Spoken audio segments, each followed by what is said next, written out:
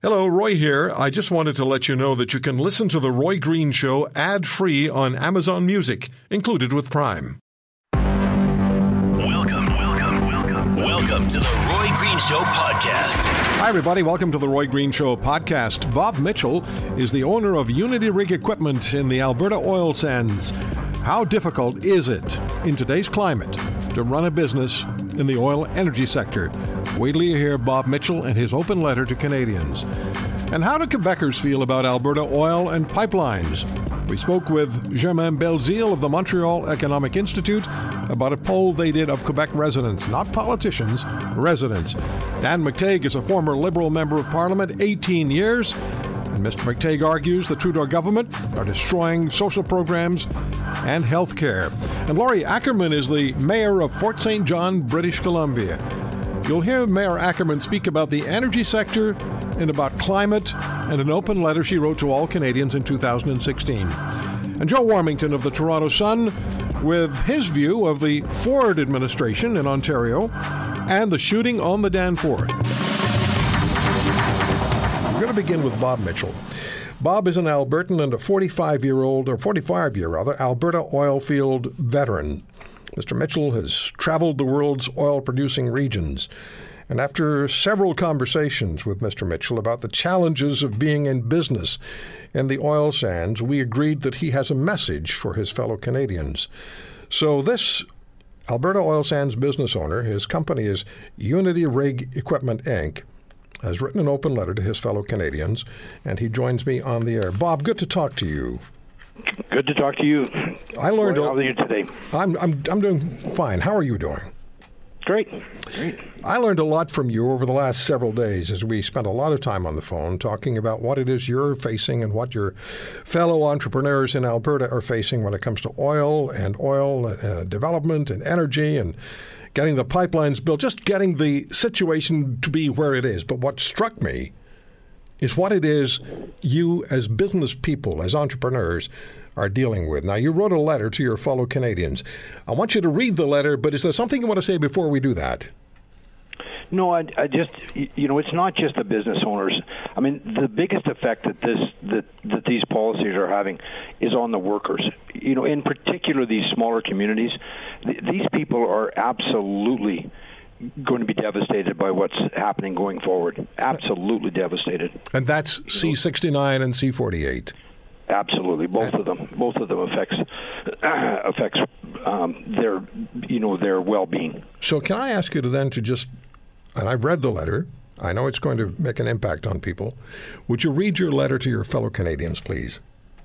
Certainly. To my fellow Canadians, congratulations on passing Bill C-69 and Bill C-48 through the House of Commons yesterday. I think there are a few things to recognize before the celebrations begin, however. There seems to be an impression by some people in this country that by effectively strangling the energy industry, somehow you have ejected the oil czars and big oil from their ivory towers in downtown Calgary. In reality, though, the ivory towers have been empty for several years already. Any remaining of the supposed oil barons left have been relegated to the warehouse districts of whatever field operations that still exist.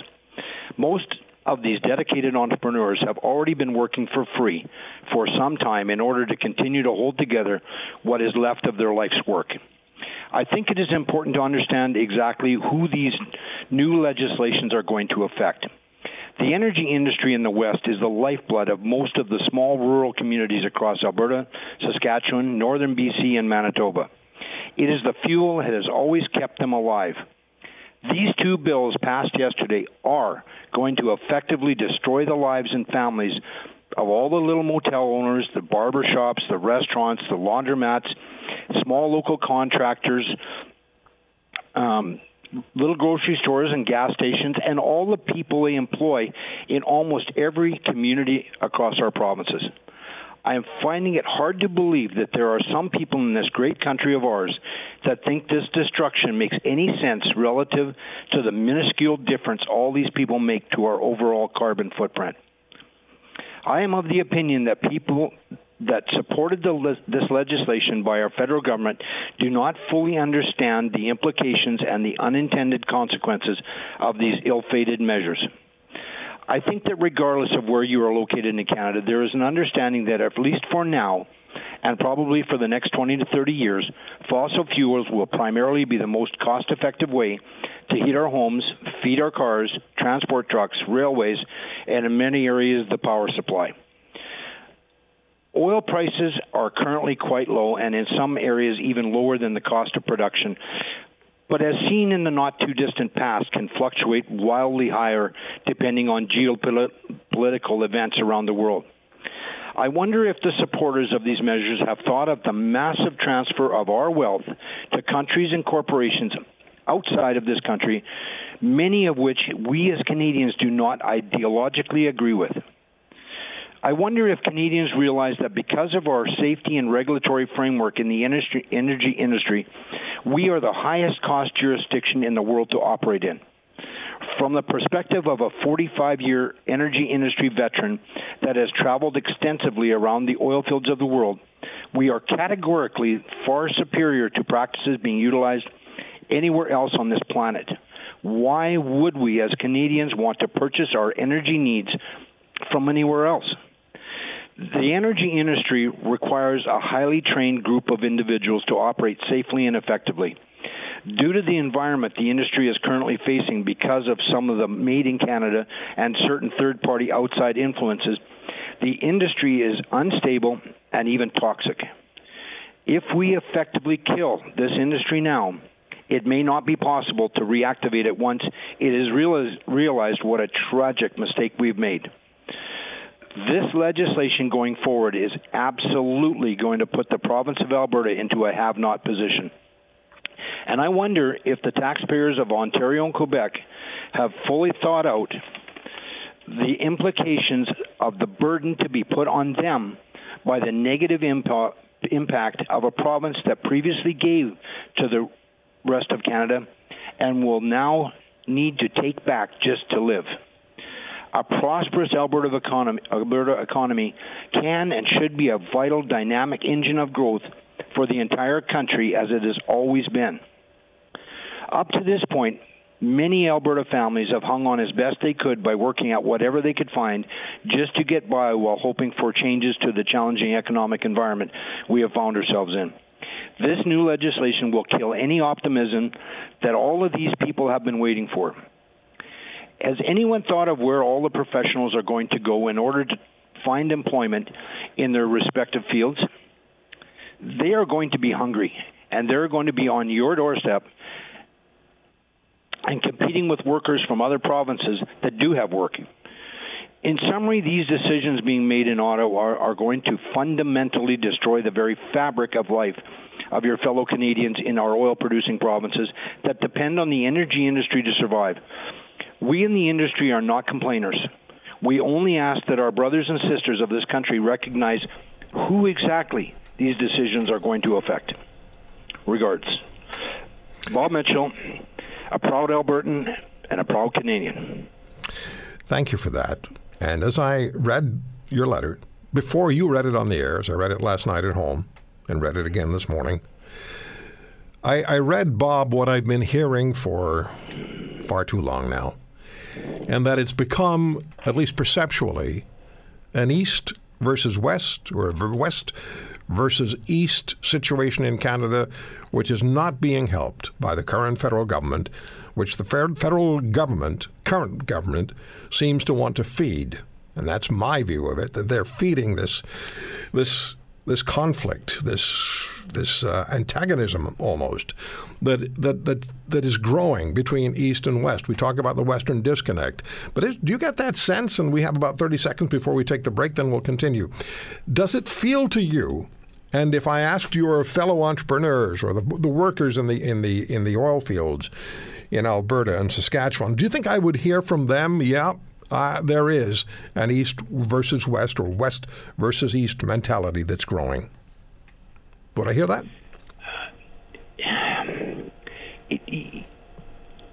I'm not sure that's a proper way to... East versus West is not... it's more like the West versus the federal government, I think, is a better way of describing it.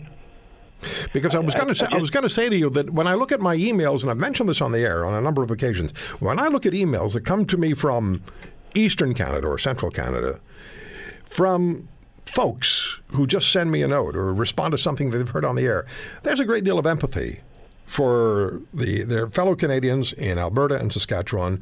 There's a great deal of concern about what's happening to their fellow Canadians in the oil industry. There's no dismissiveness. So I'm glad that you said, and I'm interested that you said, it's more a case of the West versus the government.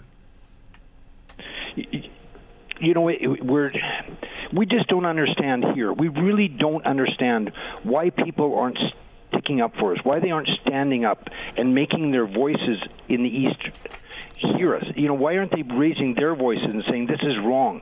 What's happening here is wrong, and we need to change it. You know, for years we know politically we have little voice out here. The voice has to come from the East. We have to make sure that the taxpayers of Ontario and Quebec understand that this is killing us out here.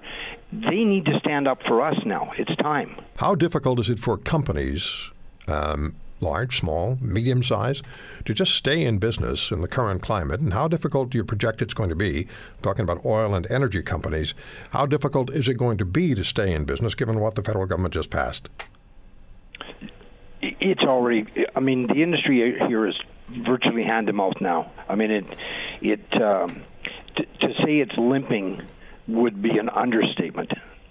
You know, most of the entrepreneurs here, I mean, and most of the industry is entrepreneurs. I mean, certainly we have, you know, some fairly large facilities that operate in Fort McMurray and whatnot, but that's not the bulk of where the people are employed. The bulk of the people are employed with the, you know, with the conventional, more conventional type of oil production. Natural gas is another issue that, I mean, we're selling natural gas. I don't know what people in the East are paying for natural gas, but in some cases the producers here are having to give their gas away just to get it into a pipeline. And if you shut a natural gas well, and trying to reactivate it afterwards is probably not going to happen. It won't be cost effective.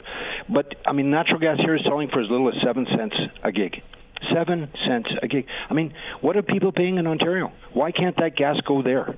You know, well, why can't it go there? Why can't the oil come from Alberta straight through the pipeline, Energy East, through Quebec into New Brunswick to the Irving refinery? That's the question demands an answer. But the federal government, as you know, only too well, is interested in passing legislation out in British Columbia that's going to affect British Columbia and of course Western Canada. But they hope it's going to create voting opportunities for them, election opportunities for them, for the people in the province, for the energy producers. This is nightmare world. Just thinking of what you've told me. Nightmare. I mean, we've got an awful lot of people right now that are trying to stay in the industry that are only working 1 or 2 days a week just to stay with where they're at. And it's across the board. We have petroleum engineers that are driving taxi cabs and school buses. I mean, this is unbelievable. I mean, the numbers and statistics that are published don't really relate to what the real environment actually is. I mean, you look at the unemployed. Sure, we have 200,000 people unemployed, but what about the other 100 and some odd thousand people that are underemployed that are doing all of these things to just try to survive here? And it's not just Bob for things to change. It's going to affect the whole country. I mean, it's already affecting the whole country. And we're not just talking about people who are complaining because things are not as good as they used to be. This is impactful on the social fabric of the provinces. This is survival, Roy. We are in survival mode. And we need help. We need help. And we need it from our brothers out east. And it's not because the industry standards are not the best in the world. They are. Absolutely. I mean, the regulatory framework that we have here to operate the oil and gas industry here is staggeringly expensive on the operators that are out there working on these oil wells. In the 10 seconds, our regulatory framework is onerous and it's very expensive. And we're the only ones in the world doing it. In the 10 seconds I have left, how long is it going to be possible for entrepreneurs, many of them, to stay in business if things don't change? things don't change. I mean, it's like a domino effect is what's happening. I mean, companies are failing every day here, and then every time one falls, there's another 5 right behind it that are caught in the same same downdraft. I mean, Bob, who knows? It's bad. Bob, thank you so much for spending the time with us. Thanks for taking the time. Thank you for writing the letter. We're going to retweet the letter, the audio for it, or tweet it out in just a couple of minutes. We will stay in touch. Thank you, sir. Thank you for listening, Roy. Bob Mitchell, and the way it is for the folks in the oil patch. The news this week has all been about what's happening in the energy sector, with the Liberal government on Monday, Mr. Trudeau's government, declaring climate change an emergency.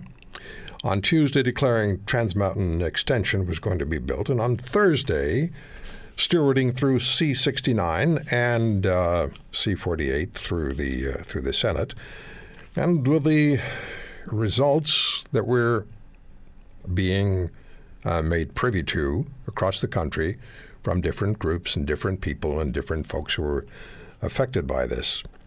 So a lot has been said about the province of Quebec. And last weekend, as I've been saying, we talked to 2 of the 6 premiers who sent a letter to Prime Minister Trudeau warning that C-69 and C-48 could become a national unity issue. Mr. Trudeau doesn't think so.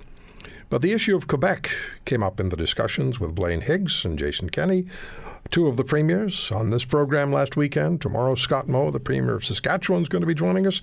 And I suspect the issue of Quebec and equalization payments and the refusal by the government of Quebec to consider Energy East and a pipeline moving from Western Canada into the province of New Brunswick and the Irving refinery in St. John, which is refining that foreign oil we were talking about, 850,000 barrels a day. We're buying, Mike. So you got one set of rules for the East and one set of rules for the West, but you're only preaching to the West. Fair enough. That's the way you feel. That's the way you feel. Well, last December, we spoke with Germain Belzile, Senior Associate Researcher for the Montreal Economic Institute, about a poll that the MEI commissioned through Leger polling of Quebecers and how the average Quebecer, how the people in Quebec feel about pipelines and about oil and about foreign oil versus domestic oil. And Mr. Belzile rejoins us on the program. It's good to talk to you again, and thank you so much, Germain. Thanks for joining us again. Well, thank you very much for having me. So let's go back to last December when you released the information on that poll. 53% of Quebecers would like to see Quebec develop its own oil industry and own oil resources as opposed to importing it. Talk to us about that first, please. That's right. And in fact, Quebecers generally, maybe with the exception of some elite in Montreal, which is disconnected, in fact, from the majority, but most Quebecers, especially in the regions, believe in resource development. And in fact, a large part of Quebec outside of Montreal lives from natural resources. Should it be hydroelectricity, wood, mining, or others? And they are in favor of developing our resources, including, in fact, oil and gas, if we have some, and if it's exploitable with a profit. Okay, so then you've got, what are the other 47% saying, by the way? Well, about half of that is opposed. They're mainly Montreal, and the other half, well, they probably suffer from sort of a cognitive dissonance because they'd rather us not consume any resources at all, I guess. They prefer not to answer it. Okay, so let's talk about how Quebecers feel about oil. And about oil traveling through the province of Quebec. There was one number that I remember, and I'm trying to put it back into focus. 66% of Quebecers said what? They said that they preferred to get their oil, if it's not produced in Quebec, they would prefer their oil to come from Western Canada. And in fact, it's already the case. In fact, we get more than half of our oil from Western Canada since Enbridge 9B which the direction of the 9B was changed. So the majority of our oil already comes from Western Canada, and Quebecers are largely at ease with this number. Only 7% think that they would prefer their oil to come from the United States, and after that it's 3% for Algeria, 1% for other countries. So with a large majority, Quebecers prefer their oil to be Canadian, in fact. And what are they saying about pipelines, about additional pipelines passing through or crossing through Quebec? Well, we asked Quebecers, since we have to get oil from somewhere, how should it be transported? 45% said pipelines, 14% trains, trucks, 13% trains, 9% boats. By the way, 13% for trains, that was a surprise for me after Lac Mégantic, in fact, after the disaster over there. Yes. So the total of trucks, trains, and boats is 36%, compared to pipelines, 45%. So Quebecers understand it's the safest and best way to transport oil. So by majority, Quebecers prefer Western Canadian oil, 66%, and by majority, and a significant majority, 45% prefer pipelines over tanker trucks, 14%, trains, 13%, and boats, 9%. They're directly at odds with not only the current Quebec government, but the past Quebec government as well, are they not? Well, yeah. The past premier, Mr. Couillard, met Christ on the road to Damascus, I guess, when he went to a COP21, I believe, and he came back from there he was transformed. In fact, he became an environmentalist, and he was opposed to any development of oil and gas. But the current premier, I would guess, is better disposed. He would like us to, and he said that before the election, he would like us to develop our own resources. And but he's a politician, and he's counting votes all the time. So if he can be sure that he'll gain more votes outside of Quebec, outside of Montreal, by allowing pipelines far from big inhabited cities, well, he might be persuaded to take the gamble, in fact. So you think it's possible somehow, and considering the fact that equalization payments to the province of Quebec will be $13.1 billion, 2019-2020, and Alberta, Saskatchewan, Newfoundland, and Labrador receive nothing, and they are the producing provinces, but they're not doing very well. You think that the current premier might somehow be persuaded, if it doesn't cost him too many votes, to cautiously agree to Energy East pipeline? It's quite possible. For the moment, my belief is that the Premier Legault does not want to impose a carbon tax, or wants to maintain it very low. And polls have shown us that Quebecers are like other Canadians. They don't want to pay more for the gasoline and for the fuels in general. So a very, let's say, symbolic gesture, such as opposing pipelines, doesn't cost him any votes, probably, and doesn't alienate let's say, the environmentalist crowd. So it's for the moment, for him, it's a winner. But it won't be all the time, and especially if there's pressure for changing the equalization formula. And this pressure is building right now. And Mr. Legault, when he was in the opposition, openly said many times that he thought that Quebec should wean itself from equalization, but through development. And well, development means resources, amongst others. So he might be persuaded, but for the moment, I think he's afraid to lose votes with pipelines. But if he had a counter pressure, such as let's say the danger of losing part of the equalization payments, well, that might be a game changer. And also, I really, really believe that we should go forward with energy corridors. Energy East in Quebec was really badly done. It went through Montreal. It went over something like 1,300 creeks and rivers, and so it shouldn't have been done the way it was done. And if it was done more in the north, well, I think it would be much, much more acceptable for most Quebecers. So a different route and the adjacent or accompanying changes in reality, equalization payments might do the proverbial trick. You know, of course, Mr. Kenney, the new Premier of Alberta, is since C-69 and C-48 made it through the Senate, said, well, this makes it far more likely that we'll be looking at a referendum on equalization payments. So that may be the last domino that falls. And also, it's interesting to remark that Mr. Legault himself is opposed to C-69.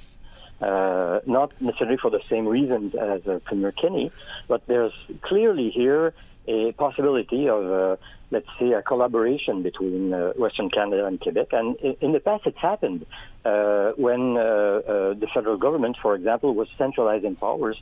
Well, this did not go well in Quebec and in Western Canada. So there are possibilities of finding ways to collaborate and to do things together. And I think that this is something that Premier Kenney should pursue very actively.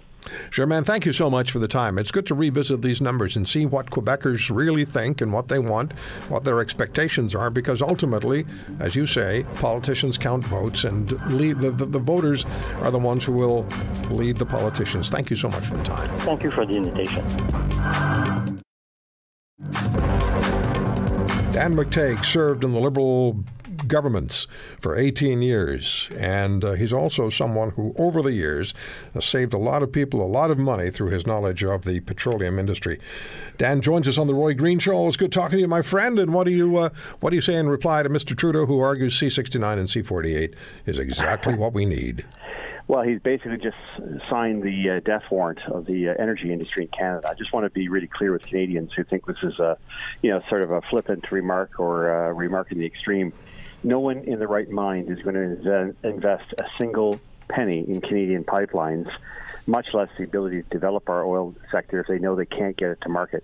More importantly, if the existing rules, which Mr. Trudeau and his company and his band of friends over in the NDP and the Green and the Bloc, who hate fossil fuels so much, think that the current situation is acceptable. That is to say that, with current so-called easy rules, you still can't get one single pipeline built like Trans Mountain without all the variety of characters coming out of the woodworks, most of them foreign funded, to attack and to undermine our regulatory process by which we get pipelines built. Then we're kidding ourselves. We are likely looking at a very serious drawback in terms of investments in Canada. That's already happened.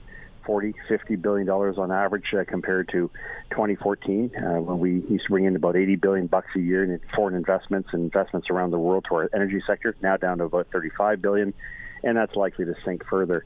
So anybody who thinks this is funny, this is cute, this is about the West, or as Mr. Trudeau, I think shamefully described it as an attempt at using national unity. Of course, forgetting the fact that he in 2012 did the exact same thing, except more specifically, if he didn't get his way, he'd be like Quebec. He'd pull up the stakes and go with Quebec and separate. Something that he seems to want to forget. The reality is that he's hurt Canada badly here. And if Canadians willfully vote for him and his band and friends over in the Green and the NDP and the Bloc and all those other folks, then they're sadly mistaken, because they're basically undermining the future of this country financially and now likely about to touch off a constitutional crisis. You know, I agree with you about the constitutional crisis. We're hearing Mr. Kenney, Premier Kenney, saying just about exactly that. We've had Premier Moe, who's going to be on the show tomorrow, say in the past, do we still have a country or do we have a country? And we've had the Premier of New Brunswick just before Christmas last year, Blaine Higgs, saying we have to decide whether Canada is a nation or an ocean. They're not fooling around. Well, they're not fooling around. I think a lot of open-minded, smart people are actually taking the position that if you want this industry gone, how are you going to replace it? That's 20% of the economic activity in this country. The oil and gas industry is by far and away our biggest industry. It is our biggest exporter, and it lies at the heart of why we have been so successful as a nation. If we don't have a problem with losing our prosperity and giving away our social programs, which these kind of investments, these kind of revenues pay for, then by all means say so. But don't turn around, as I see some labor leaders that I've seen on Twitter and others trying to mimic and say, oh, the fossil fuel is dead and over. Do they not realize that their own unions have heavily invested in the oil industry itself? Do they not recognize that we have a standard of production of energy in this country that is second to none in the world? And do they not realize where the bread is buttered? Because at the end of the day, when the government's out of money, it either has two choices. It either goes into deficit debt financing, which this federal Liberal government is doing, which could mirror what the previous government did when I joined the Liberal Party back in 1981, and that is to borrow to such a point that everyone winds up with 21% mortgage rates.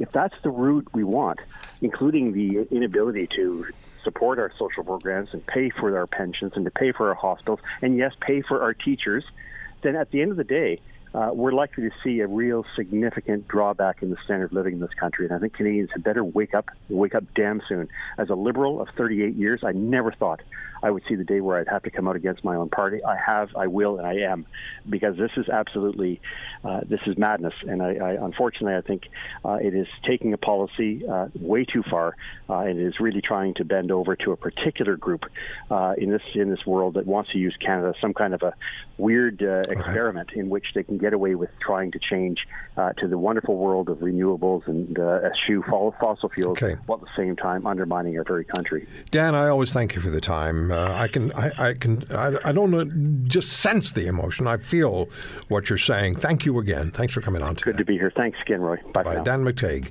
18 years, a Liberal member of Parliament, speaking his mind on C69 and C48. Now, a Canadian mayor sounded the alarm in 2016 with an open letter to British Columbians and more, I think, general to Canadians. She is Mayor Laurie Ackerman of the city of Fort St. John, British Columbia. She also appeared before Canada's Senate on the 13th of May of this year as the Senate was debating, or at least hearing from people, on Bill C-69. And with the Senate signing off on C-69, it's called the Impact Assessment Act and the Canadian Energy Regulator Act, and C-48, the oil tanker ban. What is waiting for us? I just want to read a couple of lines from Mayor Ackerman's open letter in 2016, and then we're going to talk to her. So let's talk about the economy, Mayor Ackerman wrote. Oil sands development is expected to contribute over $3 or $4 trillion to the Canadian economy over the next 20 years. $405 billion could be collected in personal, corporate, and indirect taxes just from Western Canada natural gas production in the next 20 years. This is money for healthcare, education, and infrastructure. The resource sector is the foundational stone upon which the Canadian economy was built, and it is as important today as ever. The letter from a resource town mayor, and it was the first line in that letter which caught everybody's attention. Imagine the headline: USA stops importing Canadian oil and gas. Wait a minute, they're our only customer. Mayor Ackerman, thank you very much for taking the time to join us. Good to talk to you. It's good to talk to you too, Roy. Thank you for the opportunity. Before we get to the letter from 2016, let's fast forward to today. Sure. You take the issue of climate change extremely seriously. We absolutely do. And you look at the reality of the energy resource sector in this country, which as far as the production is concerned and the quality of the work we do and the care that is taken is second to none globally. Would you just provide us an overview sense, your overview sense of what the realities are and what the necessity is? I guess what I'm trying to ask you to do is tell us what you told the Senate in May. Sure. Well, first of all, let me begin by saying that when the federal government decided to take a look at the NEB, they did send out a group of people to have some conversations. And when I presented to them, they indicated to me that I was the only municipally elected official that had ever presented to them. So we do take this very seriously, and I stand by what I say because my husband and I have a son in Texas, in the Permian Basin in Midland, and we've been down there a couple times in the last 12 months, and when they tell me that they are starting to adapt Canadian technology and Canadian safety standards because of how good they are, you know for a fact that we're doing an excellent job. So, sorry, go ahead. So to your question, when it comes to Bill C-48 and Bill C-69, we take things, as I mentioned, very seriously. But those particular bills there was no recognition of the advanced technology that has been recognized by our neighbors, or the potential for more technology. I often talk about how my dad used to drive a tractor around the field 5 times to do 5 things, and now in the agricultural industry, they drive that tractor around once to do 5 things. So we can celebrate innovation and technology and being more efficient, effective, and leaving a lighter footprint if we have a better Canadian understanding of our resource industries. We've lost that understanding and respect for our resource industries.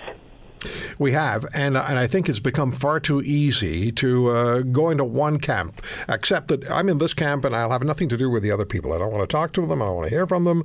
Yeah. They're bad. I'm good. All of us on this side are good, and all of you on the other side are bad. That's developed now, and that's something that we have to learn to deal with. We still need to communicate with one another. Yeah, that divisive conversation needs to end. And I'm very happy to say that Mayor Lisa Helps from Victoria and I have been talking about that exact thing. And we are hoping to co-host a session at the Union of BC Municipalities on that particular topic, about energy and how do we move forward with energy, because honestly, the way things are going, Roy, we may wind up having it forced upon us. If we keep saying no, no, no, no, then we're going to go on a 100-mile energy diet or a 100-mile resource diet. You think about where cities like Toronto and Vancouver are going to get their resources from.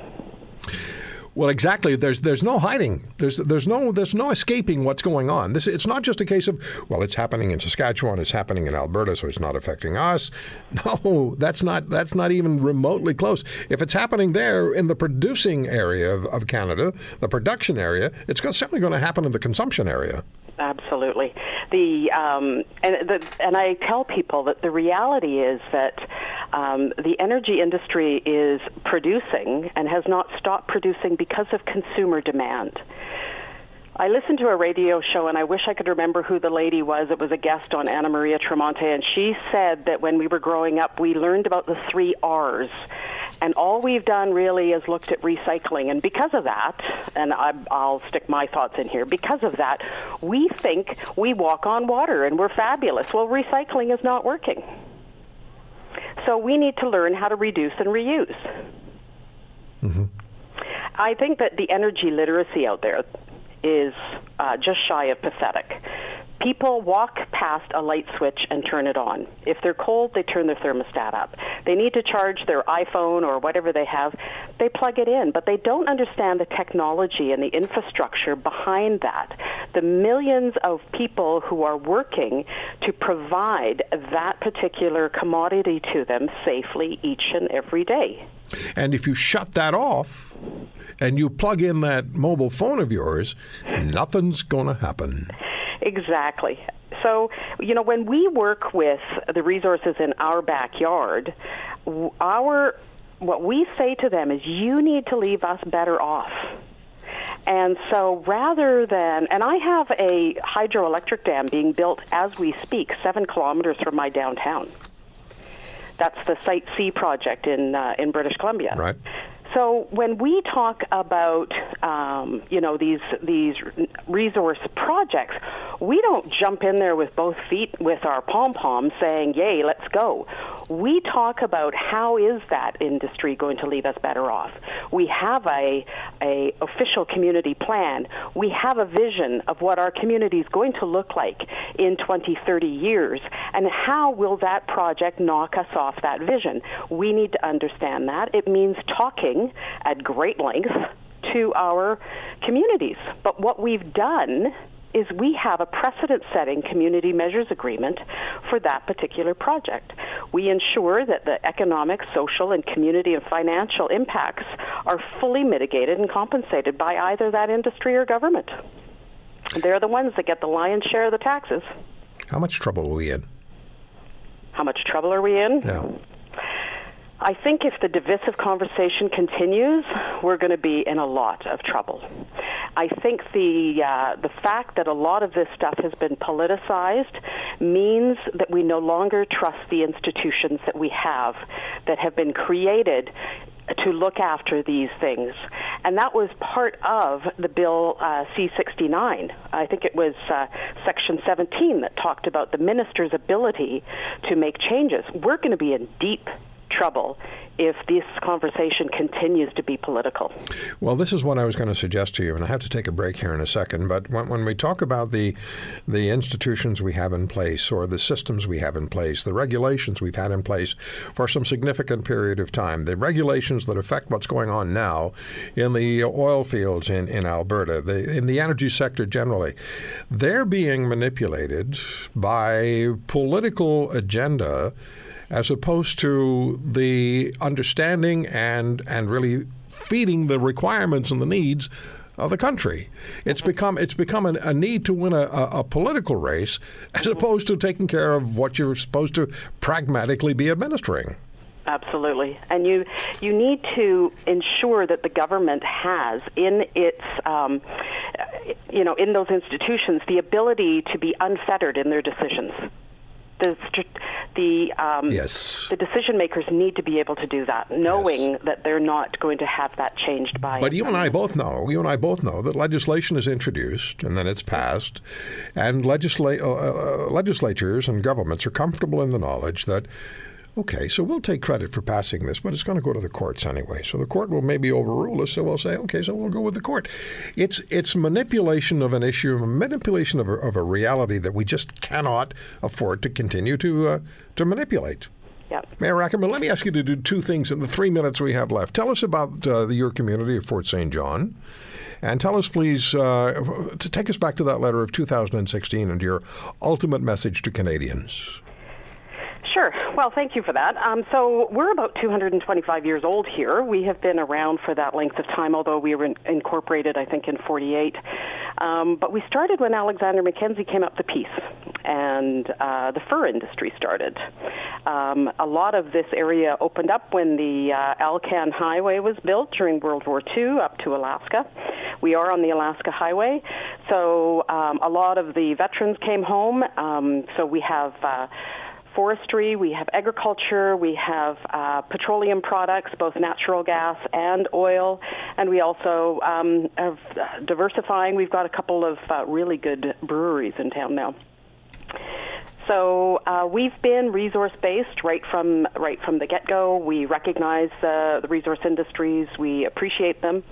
And building those strong businesses that support those industries is important, because those entrepreneurs then turn around and contribute in a significant way to our hospital foundation, our Women's Resource Center, and our Child Development Center. I think we have the best Child Development Center in Western Canada. So there's the interdependence, right? Oh, absolutely. You have to build a community for people. Right. And we recognize that. And we also, we're not here to, make sure that the industry moves forward. The industry has to stand on its own feet, and it does a remarkable job of that if you only listen to it. So, and part of building that community is listening to those forces and those issues that are happening in Canada. And so I'm very proud to say that, first of all, we've just had our 4th annual Pride Parade here. We recognize that there's a lot of cold case files, although we are not on the highway of tears. We recognize there's cold case files, and Council, for the 2nd year in a row, has contributed extra money to RCMP to digitize those cold case files. We've already had, just in 1 year, a arrest and conviction of a sexual assault. So we've taken ownership of that, and we're working with our First Nations locally here on some reconciliation. And in the 45 seconds we have left, I hate looking at the clock, but I have to. I know. Yep. What's the fundamental message again in that letter of 2016 that you sent to all Canadians? I sent it because you had talked just before you went on break on what side you were on. Well, Roy, I'm on Canada's side. And I think there's a lot of opportunity to have constructive conversation, and people just need to understand that fear is not the basis for any good conversation. So we need to let that go, and we need to trust each other as Canadians that we're doing a damn good job of this. We have to work on it, and over the next 4 months, we're going to find out just how much division there is in this country as we head toward the 21st of October. Hopefully after that, pragmatism sets in, because I've been saying forever, once you're elected, during the campaign, you can say whatever you want, do whatever you want to get votes, within reason. Mm-hmm. And then after that, your job is to pragmatically govern the affairs of the people. That's the for job. all the people. Absolutely. Mayor, thank you so much for the time. It's been a pleasure. Thank you, Roy. Have a wonderful day. You too. Mayor Laurie Ackerman from Fort St. John, British Columbia. Earlier today on my Twitter account, at The Roy Green Show, I tweeted this. Let me go back to Mr. Premier days for a second. Doug, you're in charge of governing Canada's largest province following the Liberal fiscal wrecking ball. Change course and, if necessary, advisors. And this was after a Global News story that Premier Doug Ford's Chief of Staff, Dean French, resigns. My good friend Joe Warmington knows the ins and outs of the Ontario government and the Ford administration better than anyone else I know, and I want to talk to Joe about this, and also the Danforth shooting report that came out, the Toronto Police issuing the report yesterday. Doug, Mr. Premier Warmington, Joe, let's start out. Good to have you with us. Well, I'll tell you, if I were Premier, we'd both have the day off today, but we don't. So, and if I were Premier, we'd have the week off. All right, so Global News was the first to report the controversial appointments of Tyler Albrecht, 26-year-old friend of the now former Chief of Staff Dean French's son, right? As Agent General for Ontario and New York City. Good job, $164,000 a year. They didn't offer it to either of us. No, they didn't. And in London, there was to be Taylor Shields, who's, I understand, a cousin to Dean French's wife. What were they thinking? What were they thinking? Just stupid. I mean, it's the stupidest thing I think I've ever heard. It's not just the appointments, but, on the very day that they're trying to revamp the whole thing and reset it with the cabinet shuffle, and you blow it again, just like they blew it with the budget. That they didn't, they didn't cut very much in the budget. In fact, they had added to it, and yet they took the hit as if they did cut it. So something had to give, and the whole thing is just crazy. If you're going to sit there and talk about, and I do it all the time, as do you, other governments doing things like this at worse than that, hiring people to go in and wipe out email accounts and things like that, then you've got to be above reproach. And, so I knew that Dean French was in trouble. He's not the devil that people try to make him out to be. I mean, people usually aren't. He's in politics, and just like Gerald Butts isn't the devil that people try to make him out to be. But you still have to answer to, the call and be ethical. Yeah, Joe, they knew what was necessary. They campaigned on cleaning up the government and taking care of the financial mess as much as they possibly could out of the gate. But it's been stumble, and then another stumble, and another stumble, and you're starting to see it reflected in the polling. People are wondering what's going on and whether the Premier's in charge or somebody else is in charge. Well, sure, the left and the Liberals are still in charge, and the Toronto Star and Global and all those places, and you got great reporters at those places like Travis Danrich, who you're not gonna fool him. He's gonna dig out things like that. So, but yeah, I mean, Doug's got to stop worrying about what the Liberals think of him and focus on what he's supposed to do in there, why he's in there. Exactly. He can't reverse every 5 minutes. I mean, the Ron Taverner case with the OPP is the best example. I knew once that happened, and he reversed it. And I even said in columns, just forget about this integrity thing. Appoint the guy. That's the guy you want. We all know Ron Taverner was qualified. I mean, his business he wasn't qualified. He was only 50 years on the job. He's one of the best cops I've ever known. And the guy that's in there now is very good too. And I understand there's always sour grapes with these things, but you can't reverse it. If you're the leader of a province or whatever, you got to get it right. And, as long as it's not really wrong, you should stay the course. How's it playing? The people inside the party, the MPPs, and, the decision makers within the government. How's it playing inside the Progressive Conservative Party? All the stuff that's happening now that's bubbling over into the public arena. How are they handling it?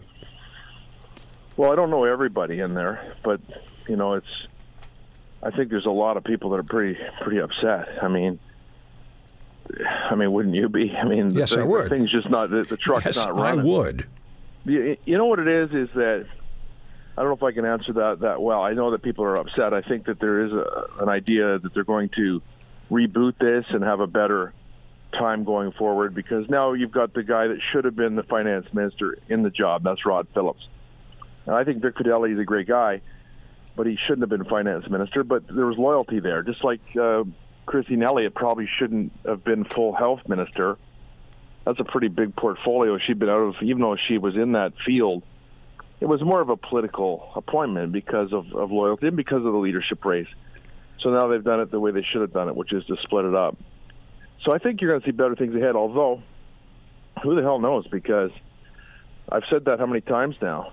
And the bottom line is the leadership, and Doug Ford has got to, get a little bit more. His new chief of staff, whoever that's going to be. Now, James Wallace, who's my old editor, is the interim, and he was the second in command. I think it's going to end up being him because he knows the media, and he's not a guy that likes to, he likes to calm everybody down. I know, I work for him. You want to go with a story full tilt, and he'd be like, whoa, whoa, whoa, here's the things that could happen. So I think Doug kind of needs that. But I think more than anything else, it even comes back to your show. You and I both know Doug well, and you could get him on the phone anytime, and he'd be Doug. And he was always really easy to deal with, a common sense person. And it seems like the Doug that we know is not the Doug Ford that we remember from before. Yeah. It's almost like they've got, tape over his mouth and handcuffs on him, and I don't know what it is. I would cut all that loose if I were him and just be Doug. People want Doug. They don't want a politically correct premier. They don't want a liberal premier. They would have elected one if they did. They don't want an NDP premier. They would have done that. They want Doug. And, yeah, sure, the Toronto Star might not like it all the time in the CBC. Who the hell cares? I don't care. Do you care? Not a bit. Not a bit. He needs to, you're right, he needs to be who he was. He needs to be the guy who appealed to the voters. He needs to be the premier of the province, leading the province in the manner he said he would. I'll give you a good example. When I was at the Raptor Parade, I was backstage there when he came in. Great chat with him. I hadn't talked to the guy in a long time. He doesn't answer my texts anymore because these guys always have these sycophants around them, and I don't mean that in a mean way, but you know what I mean. And they keep them away from the Roy Greens and the Joe Warmingtons or whatever, Sue Ann Levy, the people that kind of have been with, covered him all along and know him. And we'll always give him a good shot when he deserves it or when Rob was there. But we're not haters. We don't hate him. So, if he deserves it, fine. Next time you give him a pat in the back. If he deserves it, it's a fair shake with us. And he's not able to talk to us or communicate with us anymore. People do that to these guys all the time. And they lose track of their base, if you will. If the people that they know aren't going to sort of mess them up on purpose for pleasure. Good chat with them about it. And we talked about this booing business, And I said, when you go on that stage, you might get booed up there. And he said, well, I'm not going to go up there. I'm just here to, hang out with the Raptors and have a little bit of, pat them on the back, and I'll let Mayor Tory and Prime Minister Trudeau handle that end of it. But he got talked into going up there, and he was sort of at a catch-22 in a way. But I knew what was going to happen when they introduced him. It almost felt like a setup, really. And as far as the boos go, some of the tapes make it seem like there's lots of booing, and others it's sort of a murmur. I was there, and you could hear some boos, but it was also kind of orchestrated too. People were it wasn't like the one, which I didn't like either, on Premier Ray at the Blue Jays in 93, I think, and 92, where it was just deafening boos. It was, and I didn't like that. I don't think you should boo people and treat people badly just because you don't agree with them politically. There are times when you can express your displeasure, and there are times that's just not a good idea. Hey, Joe, in the 2.5 minutes that we have left, the Danforth shooting, what do you make of the police report? Well, they got to get back to work. I mean, and I think they're going to. I think we've made that point. I understand why they brought it out, Roy. They wanted to do it before the 1-year anniversary, get it done. It's kind of like, well, we don't know. Mental health, shucks. It's just not flying. This guy, he had terror tapes and files and, all this stuff about Manassian and Elliot Rodger, which is that whole incel thing.